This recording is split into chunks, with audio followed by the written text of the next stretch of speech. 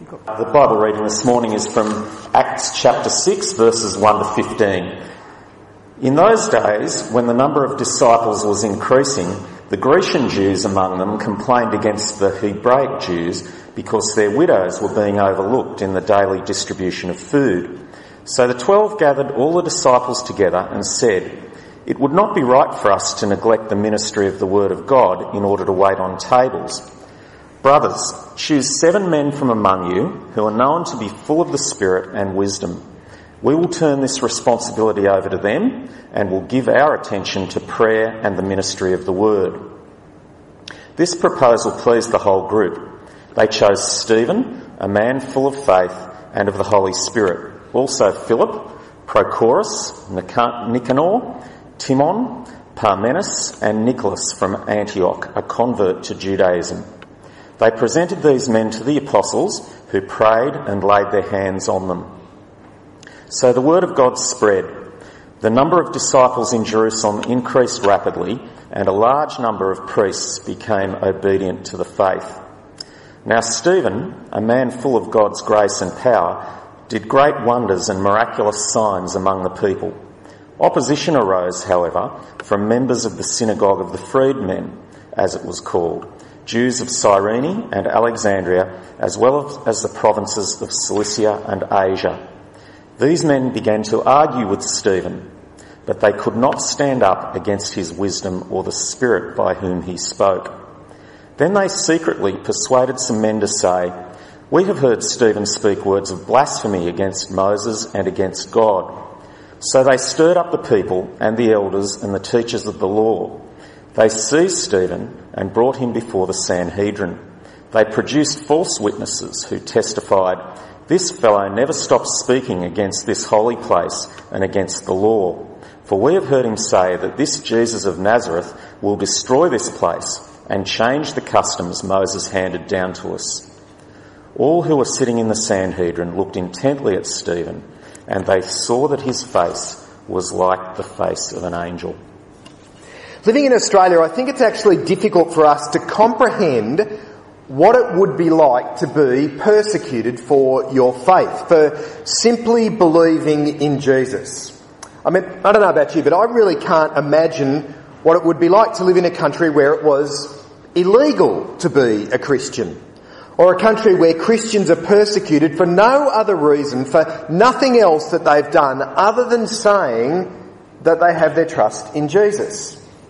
But it certainly happens around our world. Let me give you a few examples of the countries where it's considered to be most difficult to be a Christian. There's an organisation called Open Doors, and each year they publish a report on the 50 countries where persecution of Christians is most serious around our world. Each year they publish a map showing where those 50 countries are. The dark red colour are the ones where there is serious persecution, going through to light red where there is just sporadic persecution of Christians. But the top 3 countries, the countries where persecution of Christians is considered to be worse, first of all is North Korea. North Korea, the worship of the Kim family, Kim Il-sung, Kim Il-jong and Kim Jong-un, the latest ruler of the country, has become the national religion of the country, and to worship anything or anyone other than them is considered to be treason. Here's the picture of the statues of being, this is Kim Il-sung, the first leader of the country, and then Kim Il-jong, the grandfather and father of the current leader of the country. Because of the incredibly closed nature of the country, it's hard to get the numbers on how many people are being held in what they call political prison camps. There's probably around about 200,000 people being held in camps, and of that 200,000, somewhere between 50 and 70,000 of those people are there simply because they claim to be Christians. A quarter of the people in those prison camps are there simply for claiming to be followers of Jesus. North Korea is considered to be the hardest place in the world to live out your Christian life. Next on the list comes Somalia on the Horn of Africa, considered to be the second hardest place in the world to live out your Christian life. There are 10 million people in Somalia. There are believed to be less than a few hundred Christians left in Somalia today. In recent years there have been cases where Christians have simply been killed on the spot just for believing in Jesus, just for professing to be a Christian. Here's one of the main cathedral in Mogadishu, which at one time was a beautiful city, but now Christianity has been all but removed from that city and almost removed from the country. The third hardest place is the place we've seen quite a lot in the news in recent years and that in recent months, and that is Iraq. You probably saw the news stories from June last year where ISIS came into the city of Mosul, a population of 600,000 people and predominantly a Christian city.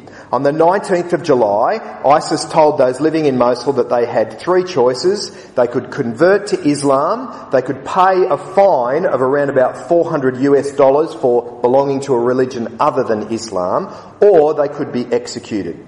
On the 25th of July, just 6 days later, Mosul was declared to be free of Christians. They're not exactly sure how many were killed. Around 500,000 were forced to flee from the city. Here's some tragic photos, and it's hard to actually pick ones that aren't a little bit too graphic to show you of what actually happened in Mosul. Again, I can't get my head around that. I can't begin to understand what it would be like to live in those circumstances, to live in a place where you are simply being persecuted for your faith in Jesus. Well, this morning we're looking at a passage in Acts where the persecution is going to get a little more serious. In fact, we'll see the first man lose his life for his faith in Jesus. But before we get to that, we've actually got a little internal problem at the beginning of chapter 6. Trouble inside and outside. We saw it last week and we see it again in the passages that we're looking at today. This problem is one of those kind of good problems to have. The church has grown so rapidly that they're really struggling to keep things organised. The numbers of the early church at this stage were quite enormous and it was becoming a bit of a logistical problem. Thousands of people had come to faith in Jesus, many of them from outside Jerusalem, and they have stayed in Jerusalem to become a part of this new Christian community there. They're living together, they're sharing their resources together. This is what Luke tells us in Acts, let me read it for you. All the believers were one in heart and mind. There were no needy persons among them, for from time to time those who owned land or houses sold them and brought the money from the sales and put it at the feet of the apostles, and it was distributed to anyone as they had need. One in heart and mind, Luke tells us. No needy people amongst them, Luke tells us. The apostles handled the distribution of things. But then we get to chapter 6 and we read this in verse 1. In those days, when the number of disciples was increasing, the Grecian Jews among them complained against the Hebraic Jews because their widows were being overlooked in the daily distribution of food. The Grecian Jews are Jewish Christians who've come from outside of Jerusalem, and there are those Jewish Christians within Jerusalem who are now, well, there's division among them. There's a bit of a problem has arisen, and some people are in need. There are people who are being neglected. We're no longer one in heart and mind, and we have needy people amongst us, is what Luke is telling us. It's amazing the potential that such a small thing has to divide a group of people, to divide a group of Christians. It's amazing the potential that these sorts of things have to distract churches from what they ought to be doing. That this issue can end up becoming the main issue and what soaks up all of the time of the church. But I suppose it's just because churches are made up of frail human beings, just pretty much like us.